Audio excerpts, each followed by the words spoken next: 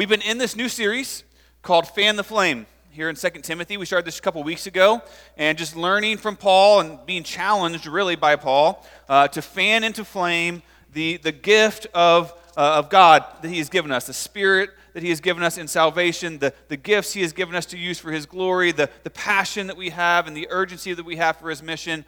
All of that, Paul's trying to stir that up in Timothy and also in us as we seek to follow him and to worship him together as his people. And so today we want to press into that even more, and with the simple idea that Paul brings out here in chapter 2 of remember Jesus. And I was really challenged by this week myself as I was studying, as I was preparing, and I believe that maybe God has something for you today as well. Because as humans, we really are forgetful people, aren't we? Can we just all kind of have a little confession time this morning, right? Like, we forget to set the alarm at night for the next morning. We forget to send that email or make that phone call. God forbid we forget our anniversary or somebody's birthday, or we forget to pay the electric bill. That goes bad real quick. We forget things, right? We forget where we put that thing when we put it in that specific place, so we would remember where we put it. Come on, don't leave me alone up here. Somebody, right? Come on, all right? We walk into a room like for a purpose, and then we forget why we came into the room. And it seems like this just is a cycle for us, and it gets worse the longer we live, unfortunately. But what I've also noticed is that over time, oftentimes our memories, some memories and stories that maybe deeply impacted us at some point, they also start to kind of fade.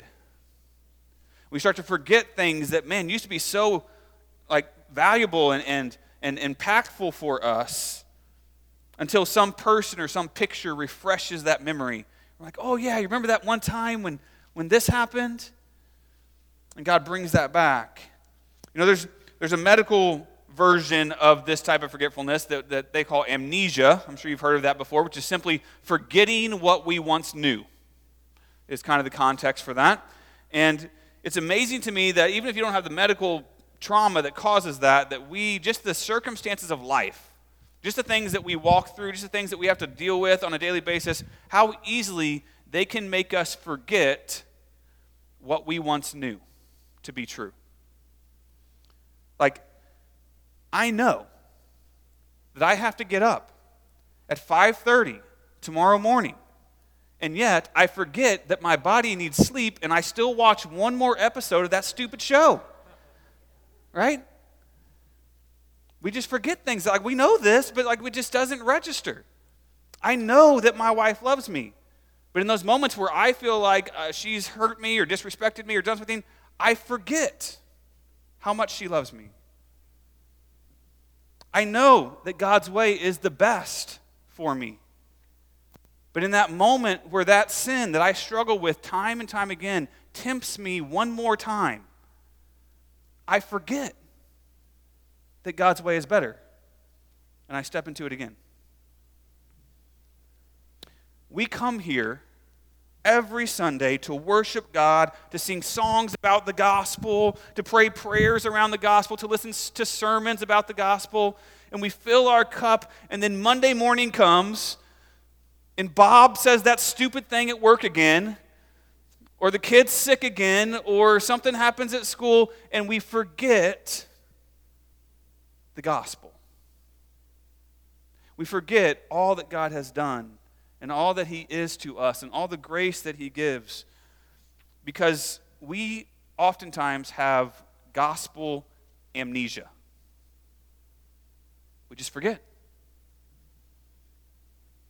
Because we easily forget God's grace and truth when we start to drift into the things of this life. Timothy did that. Timothy was struggling with that. We struggle with that. I struggle with that. And so Paul here is calling us out today. He's reminding us, listen, remember Jesus to reverse gospel amnesia. He's going to press Timothy here, you need to remember these things that you know. You already know them. You need to call them back to mind and focus on them and meditate on them so that you can reverse this forgetfulness that you have in the gospel. So, with that context, let's look at chapter 2, verse 8, and pick up. He starts right there on top of verse 8. Remember Jesus Christ. Okay? By the way, I don't have anything new or original for you. Okay? I just take the text like, hey, this is what it says. Remember Jesus Christ, risen from the dead, the offspring of David, as preached in my gospel, for which I am suffering, bound with chains as a criminal, but the word of God is not bound. Therefore I endure everything for the sake of the elect, that they also may obtain the salvation that is in Christ Jesus with eternal glory. The saying is trustworthy, for if we have died with him, we will also live with him. If we endure, we will also reign with him. If we deny him, he also will deny us. And if we are faithless, he remains faithful, for he cannot deny himself. First point this morning is this: remember, Jesus is the risen King. That's what Paul reminds Timothy of first here when he says, remember Jesus. Just to clarify, Timothy hasn't forgotten Jesus like you might forget that new person you met at the party, right? Like he didn't forget who Jesus was. He didn't forget the gospel in the sense that he needed to relearn it or somehow had to go back and start over. Rather, when Paul says remember, he's saying, listen, you need to recall it. You need to bring it back to mind so you can have the reassurance that comes with the gospel of Jesus Christ, with the calling that he's put on your life.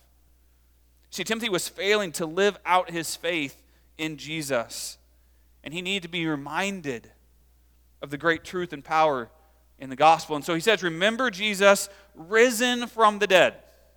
Now that seems like a very simple statement, but Paul uses that statement to pack in a lot of reminding in just those few little words.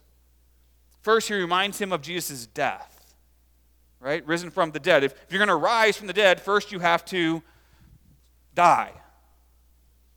And so he's, in this little phrase, he's reminding Timothy of all of the gospel story.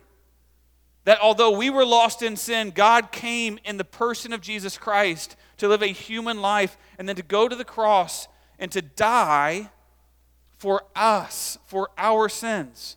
He was sinless, he was perfect, and yet he suffered a sinner's death to pay for the debt that we owed, to cover the sin that we deserved to die for. And he died in our place for our sin, and he was put into the grave. And then, as Paul says here, 3 days later, he rose back to life. That's what makes him our Savior, because he saves us from the death that we should have because of our sin. So he says, first of all, risen from the dead. So he's reminding him of Jesus' death. He also reminds him of Jesus' deity. Right? Only God can raise people from the dead, especially himself. Right? So this is a miracle that has happened, and he reminds Timothy, listen, God's power was in play. It conquered death. It conquered sin. It rose Jesus from the dead. We have a God who is powerful, and that same power lives in Timothy, and it lives in each one of us who have put our faith in Jesus Christ. And that's what we need to fulfill the gospel mission that God has given us. So he reminds him of his death, he reminds him of his deity, and then he reminds him that Jesus is distinct. And here's what I mean by that. Do you understand that throughout all of history, Jesus is the only religious leader to ever rise from death and continue to live for eternity? He's the only one. Buddha, dead. Confucius, dead. Muhammad, dead. Joseph Smith, dead. Even for the Jews, Abraham, Isaac, Jacob, David, all dead. Only Jesus is alive. Only he is truly worthy of our worship. And he's calling Timothy back to remember Jesus Christ risen from the dead.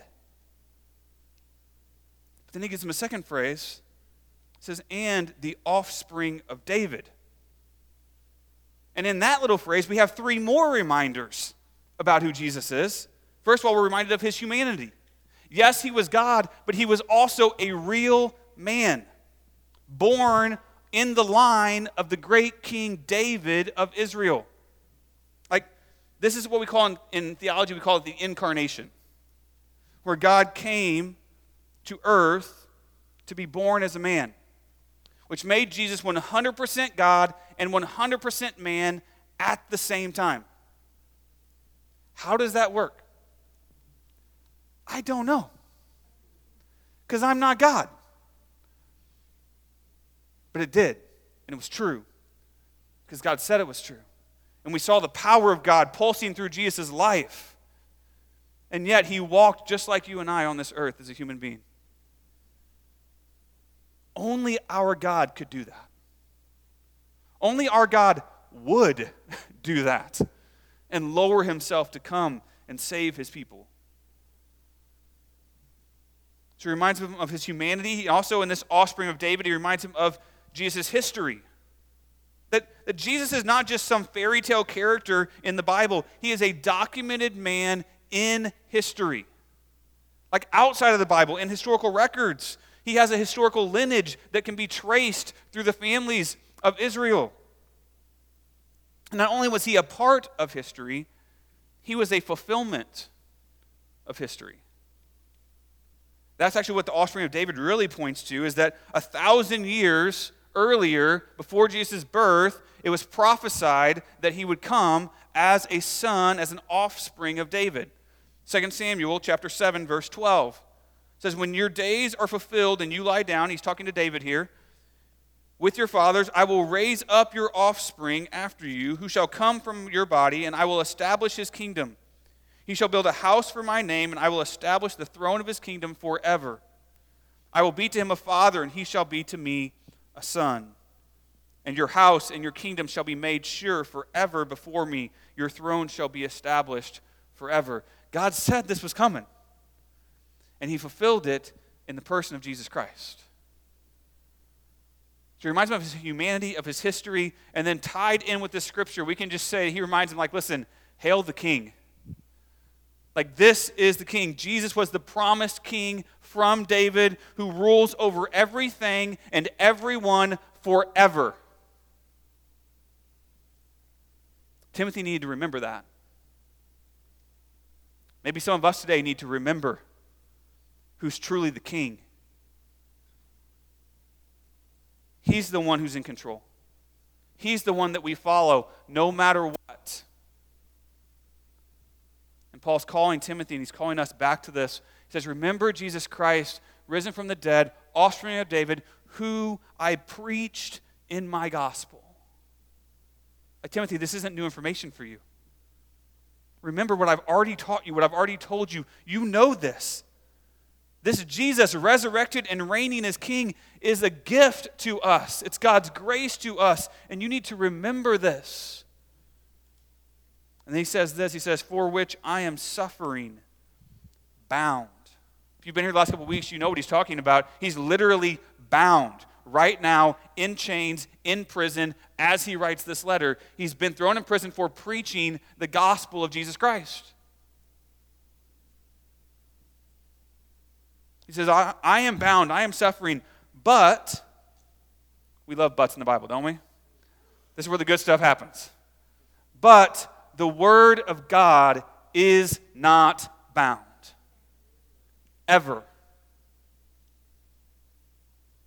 The truth of God, spoken or written, cannot be bound. It is powerful. It is free.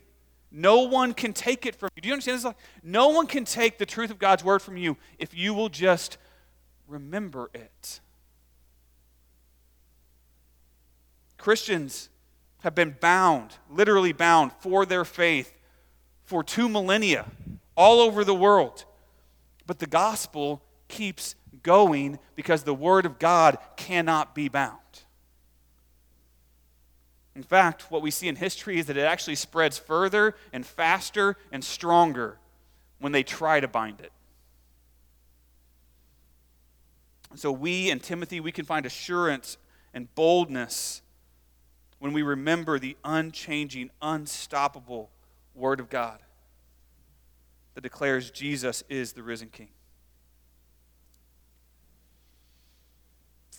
You know, I was thinking this week, there's a cross-section of the church. There's a cross-section of believers who are always looking for something new. You know what I'm talking about? They're always wanting some new teaching, some new insight, some new understanding of Scripture. In fact, if I could confess to you this morning, as a young preacher, I felt that. In my early days, I felt like I always had to bring something new to the table. Like every sermon had to have some new insight or some new thing from Scripture that people didn't know if it was really going to impact them and be valuable. And I think that desire comes from a good place. It comes from a heart that really does just want to know God more and go deeper in their faith and follow Jesus. But you know what I've found over time? Through pastoring, through preaching, through just walking through with Jesus myself. If it's new, it ain't true. And if it's true, it ain't new. God has given us everything, all truth in His Word, and guess what? We're not going to be the first generation to find it. There have been too many Christians studying this book for way too long that are way smarter than me. It's not that we're looking for something new. The Word of God does not change. The gospel does not change. God is not holding back some special truth or some special revelation for just the right time that He's going to give us something new. No, He said in His Bible, in His Word, that we already have all we need for life and godliness right here. Often this desire in us for something new in the Scriptures is really more about our own pride and our own discontent with God rather than it really is about spiritual growth. When Paul wants Timothy, when he wants to challenge Timothy to grow in his walk, to grow in his mission, he doesn't teach him something new. He reminds him of something old. The tried and true gospel message of Jesus Christ. And friends, most of the time when we're feeling distant from God, when we're feeling like we're just kind of stagnant in our walk, it's because we have forgotten the greatness and the grace of our Lord.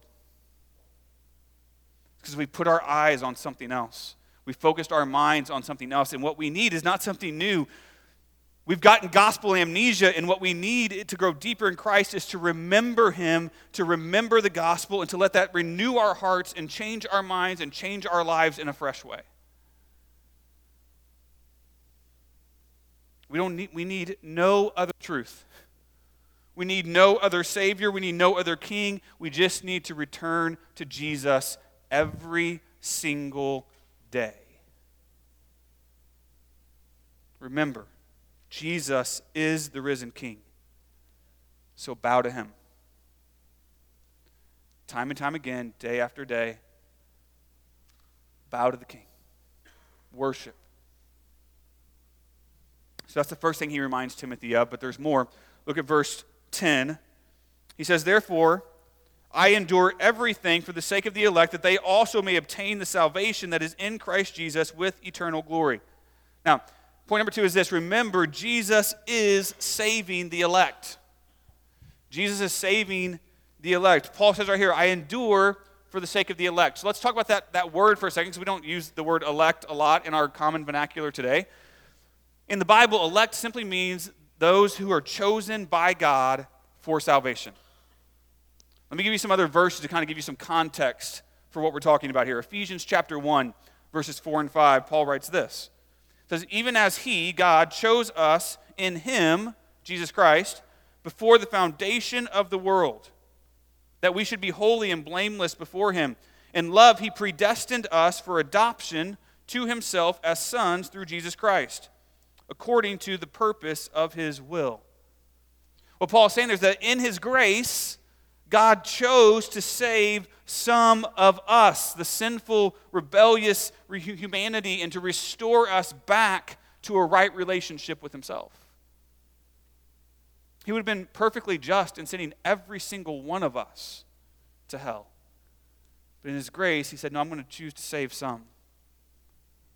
Another verse, Acts 13:48, says, and when the Gentiles heard this, they began rejoicing. When they heard the gospel, they began rejoicing and glorifying the word of the Lord, and as many as were appointed to eternal life believed. His appointment of us to salvation should be an opportunity for great rejoicing and glorifying him for his mercy and his grace that has shown upon us, for giving us more than we deserve. And they rejoiced at this. Jesus himself, back in John 6:44, says this. He says, no one can come to me unless the Father who sent me draws him, and I will raise him up on the last day. This right here is the crux. This is why God must choose us first. Because in our sinfulness, in our flesh, we would never choose God. We would never choose him on our own. And so out of his grace and his love towards us, he makes the first move. And he comes and he draws our hearts to himself so that we might obtain salvation, which is Paul says next. He says, I endure so that they may obtain salvation. Now this is also important though, because although God has chosen to call some to himself for salvation, they still have to obtain it. The scriptures say that they still have to receive God's grace and salvation. They still have to believe in Jesus Christ. This is why we have great verses like you're all familiar with, John 3:16, right? For God so loved the world that he gave his only Son, that whoever believes in him shall not perish but have eternal life. There is a part that we do as God calls us to himself. He makes the first move, but we have to respond in belief to the gospel. Paul is reminding Timothy here that, listen, for the elect to come to faith, we have to continue to share the gospel so they might hear and respond and believe. Paul actually has a great section on this in Romans chapter 10, verse 9. He says this, because if you confess with your mouth that Jesus is Lord and believe in your heart that God raised him from the dead, you will be saved. For with the heart one believes and is justified, and with the mouth one confesses and is saved. Then he goes on to this. Listen here. How then will they call on him in whom they have not believed? And how are they to believe in him of whom they have never heard? And how are they to hear without someone preaching? And how are they to preach unless they are sent? As it is written, how beautiful are the feet of those who preach the good news. God's gracious election to save some through faith in Jesus Christ is not an excuse for us, the church, to sit back and do nothing and just wait for God to move. If anything, it should be a motivation for us to tell everyone about Jesus, because we don't know who God's calling, to tell everyone the good news of the gospel so that those who God is calling, that they can respond and have faith and believe in Jesus Christ. He goes on to tell Timothy, he says, I endure all of this so that they might obtain salvation that is in Christ Jesus with eternal glory. I love he adds that last part. Paul's like, listen, Timothy, you have to remember, eternity is on the line here. Like, this isn't just some good act. This isn't just going to help them get through the day or through life. Like, their eternity is dependent on them hearing the gospel and responding in belief in Jesus Christ. Remember, Jesus came to seek and save the lost. That's what he said, right? So I came to seek and save the lost, and now he has passed that job on to us. Jesus is calling us to tell others about him so that they can have eternal life in him. That's why Paul said at the beginning, he says, I endure everything. Right? And literally, Paul was enduring everything. Prison and pain and suffering and struggle and eventually death. He says, I endure everything so that they might hear, so that they might know. And Timothy, you must do the same. Keep remembering Jesus and his mission so that he might save the elect. You know, suffering like Paul is experiencing here when he's writing this letter, suffering for the gospel, that's not just a first century thing. I think sometimes it's easy for us here in America to think, or, you know, like that happened back then. That was a Paul thing. That was an early church thing. That's not really a thing anymore. But I did a very brief, easy Google search this week and found multiple stories of Christians today being attacked, persecuted, and killed in Asia, in the Middle East, in Africa, simply because they were bold enough to share the gospel. And it's not just those countries. Many of them, they lost their homes, they lost their livelihood, they lost loved ones. But even in Western countries, we're seeing a rising opposition to God and to his word. Again, just recently, I found stories of pastors in Sweden, in Finland, in Germany, in the United Kingdom, who have all been arrested or imprisoned or fined for preaching that Jesus is the only way and we need to repent and turn from our sins. It's not just in the dark corners anymore. Even here in the United States, in just the last couple years, there have been multiple pastors who have either been threatened or sued or even arrested for quote-unquote hate speech in preaching the gospel, speaking the truth of God's word. Now, thankfully, here in our country, most of those cases have either been overturned or thrown out. Maybe even all of them. I couldn't vet all of them, but it's all according to the First Amendment. It's according to free speech, which is great. Love it. Glad we have it. But let me just tell you, church, there might be a day where we don't, and that doesn't stop us speaking the gospel. Us continuing to speak the gospel of Jesus Christ is not dependent on a right that our government says we have or don't have.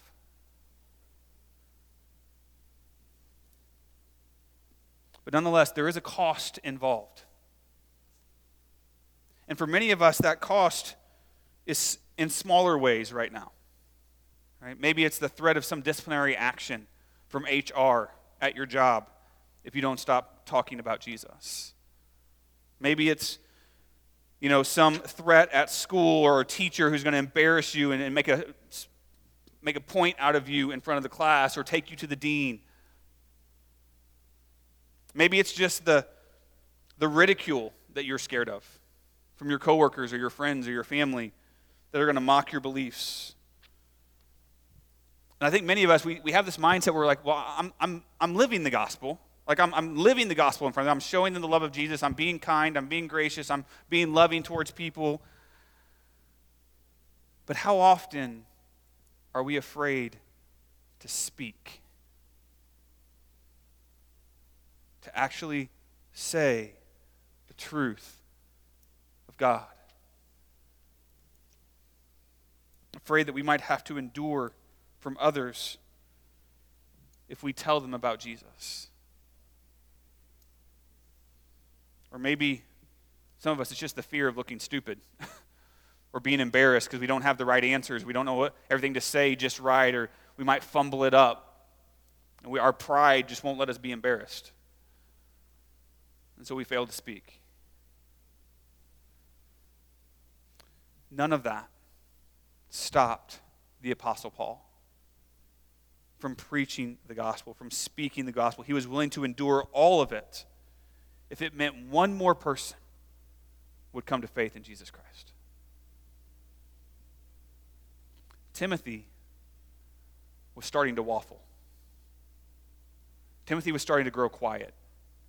He was starting to get concerned about the ramifications of him continuing to live out his faith. But Paul is calling him back. He's saying, remember Jesus, remember the importance of the gospel, and speak before it's too late. We don't have infinite time here. Some of the people in your life have a very small window left to hear the gospel and respond with faith in Jesus Christ. So he's calling Timothy to speak up. He's calling us to speak up. So what about you? Will you remember the importance of Jesus and speak up for the gospel?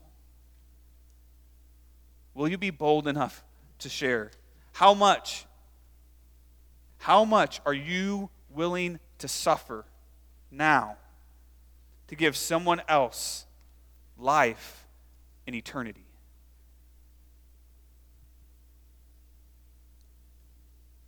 Remember, Jesus is saving the elect, so speak for him. Speak the gospel. Remember that Jesus is the risen King. Remember that he is saving the elect. And then one more thing. Look at verse 11. Paul says, the saying is trustworthy. For if we have died with him, we will also live with him. If we endure, we will also reign with him. If we deny him, he also will deny us. And if we are faithless, he remains faithful, for he cannot deny himself. Point number 3 is this. Remember, Jesus is faithful to save and sentence.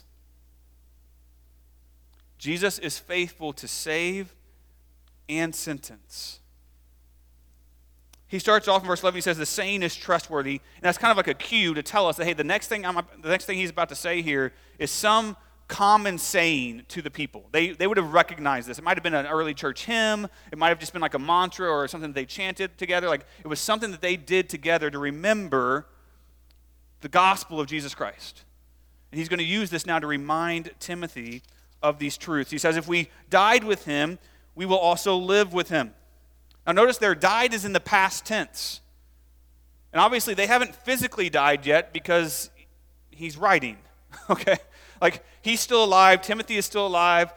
So he's not talking about a physical death. He's talking here about a spiritual death. He's reminding Timothy that when you believe in Jesus Christ, when you put your faith in Jesus, you are dying to your old self.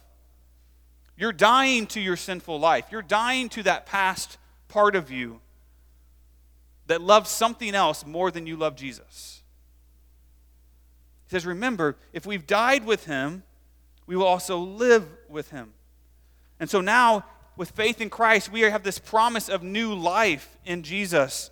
Promises that we will not only get to live with him here, but we'll get to live with him in eternity. In Romans chapter 6, he writes this. He says, we know that our old self was crucified with him in order that the body of sin might be brought to nothing, so that we would no longer be enslaved to sin. For one who has died has been set free from sin. Now, if we died with Christ, we believe that we will also live with him. We know that Christ, being raised from the dead, will never die again, and death no longer has dominion over him. For the death he died to sin once for all. But the life he lives to God.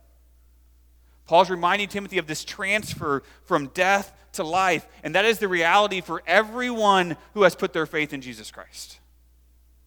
If you have come to that place where you believe in Jesus, this is you. When you repent of your sin and you turn towards Christ, the old self dies and you are given new life.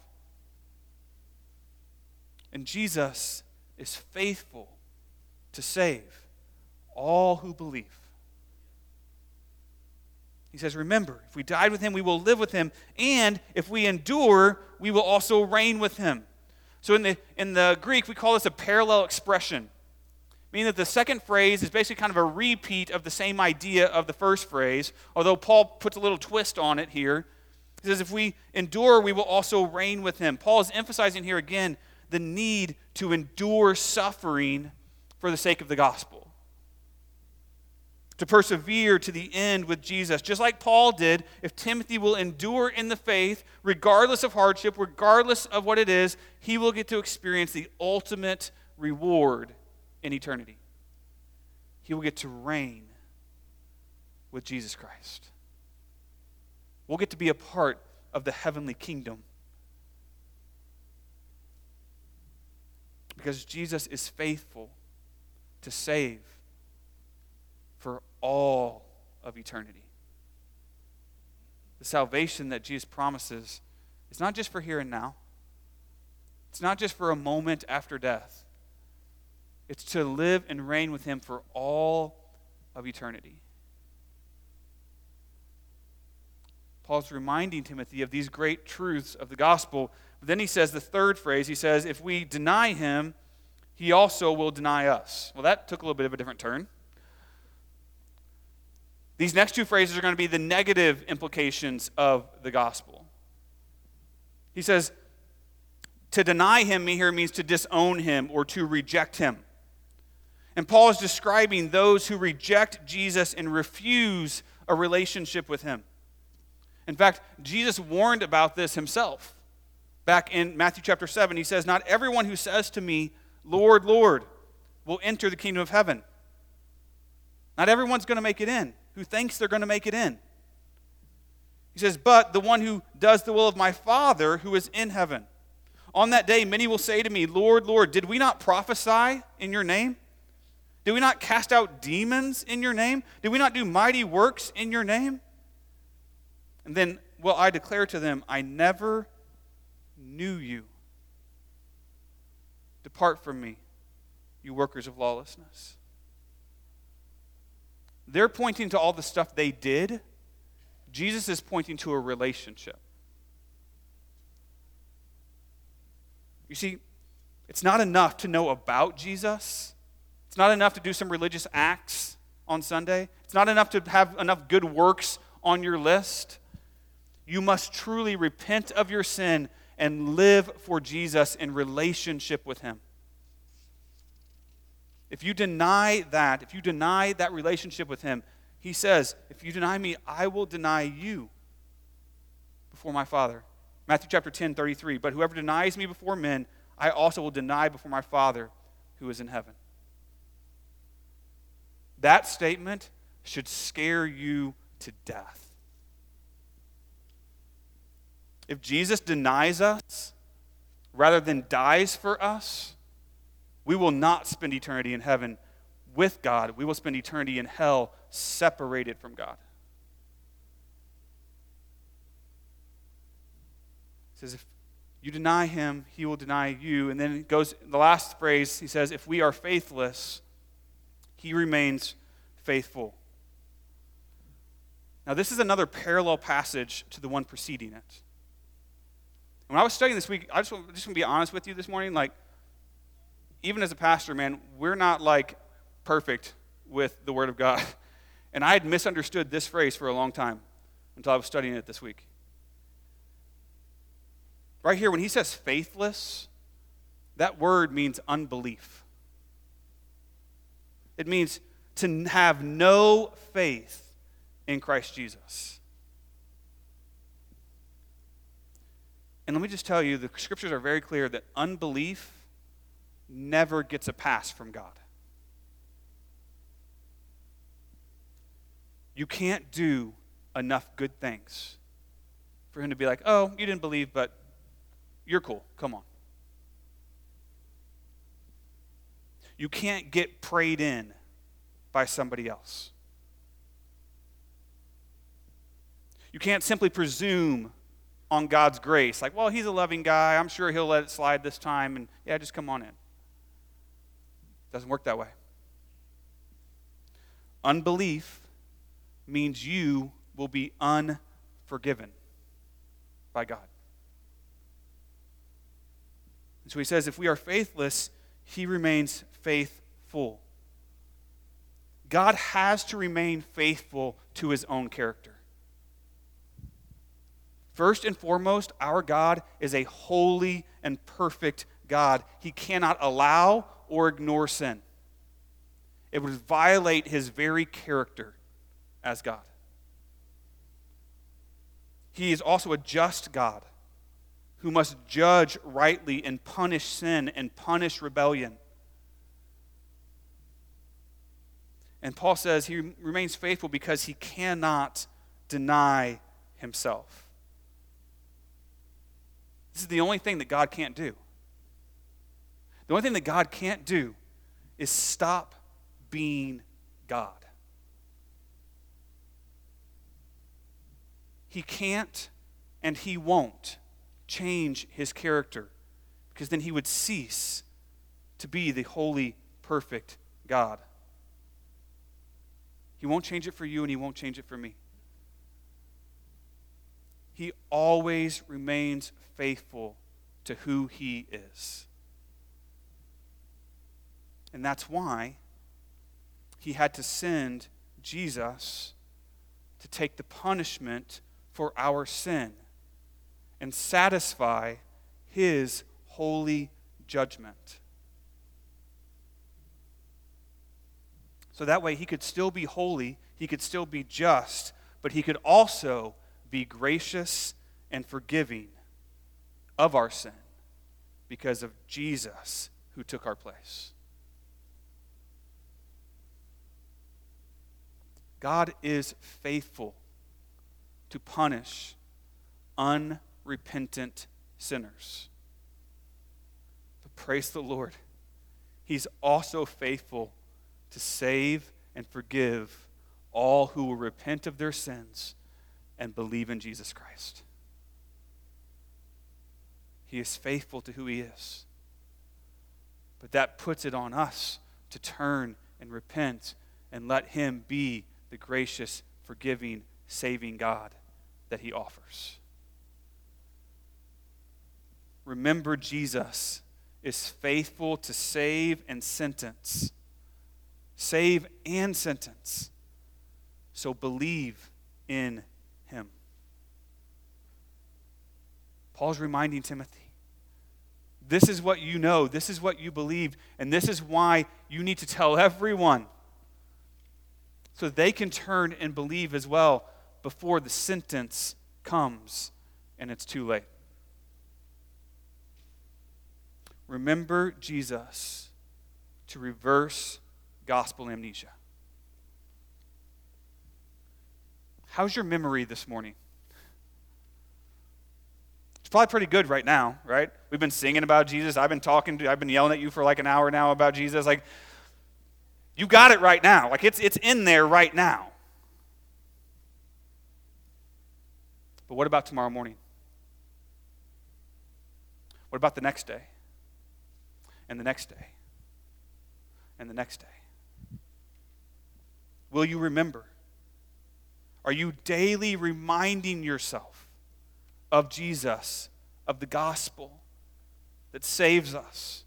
Does he have a daily impact on your life? Not just Sundays, not just small group time, but every day. Are you remembering Jesus? We are all prone to forget.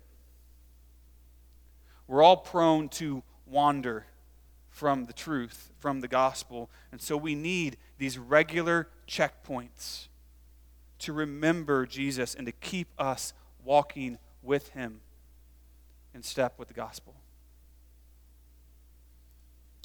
Why don't we stand? I want to pray, and then we're going to have a song of response this morning. Heavenly Father, we come to you today. We thank you, God, for once again, Lord, just bringing us into this place to worship together, to be in your presence, Lord, to remember Jesus. Thank you for reminding us this morning of your glory, of your grace, Lord, of the good news of Jesus Christ and how it has changed our lives. Lord, forgive our forgetfulness. Forgive us when we forget your grace, when we wander back into sin, into our old selves.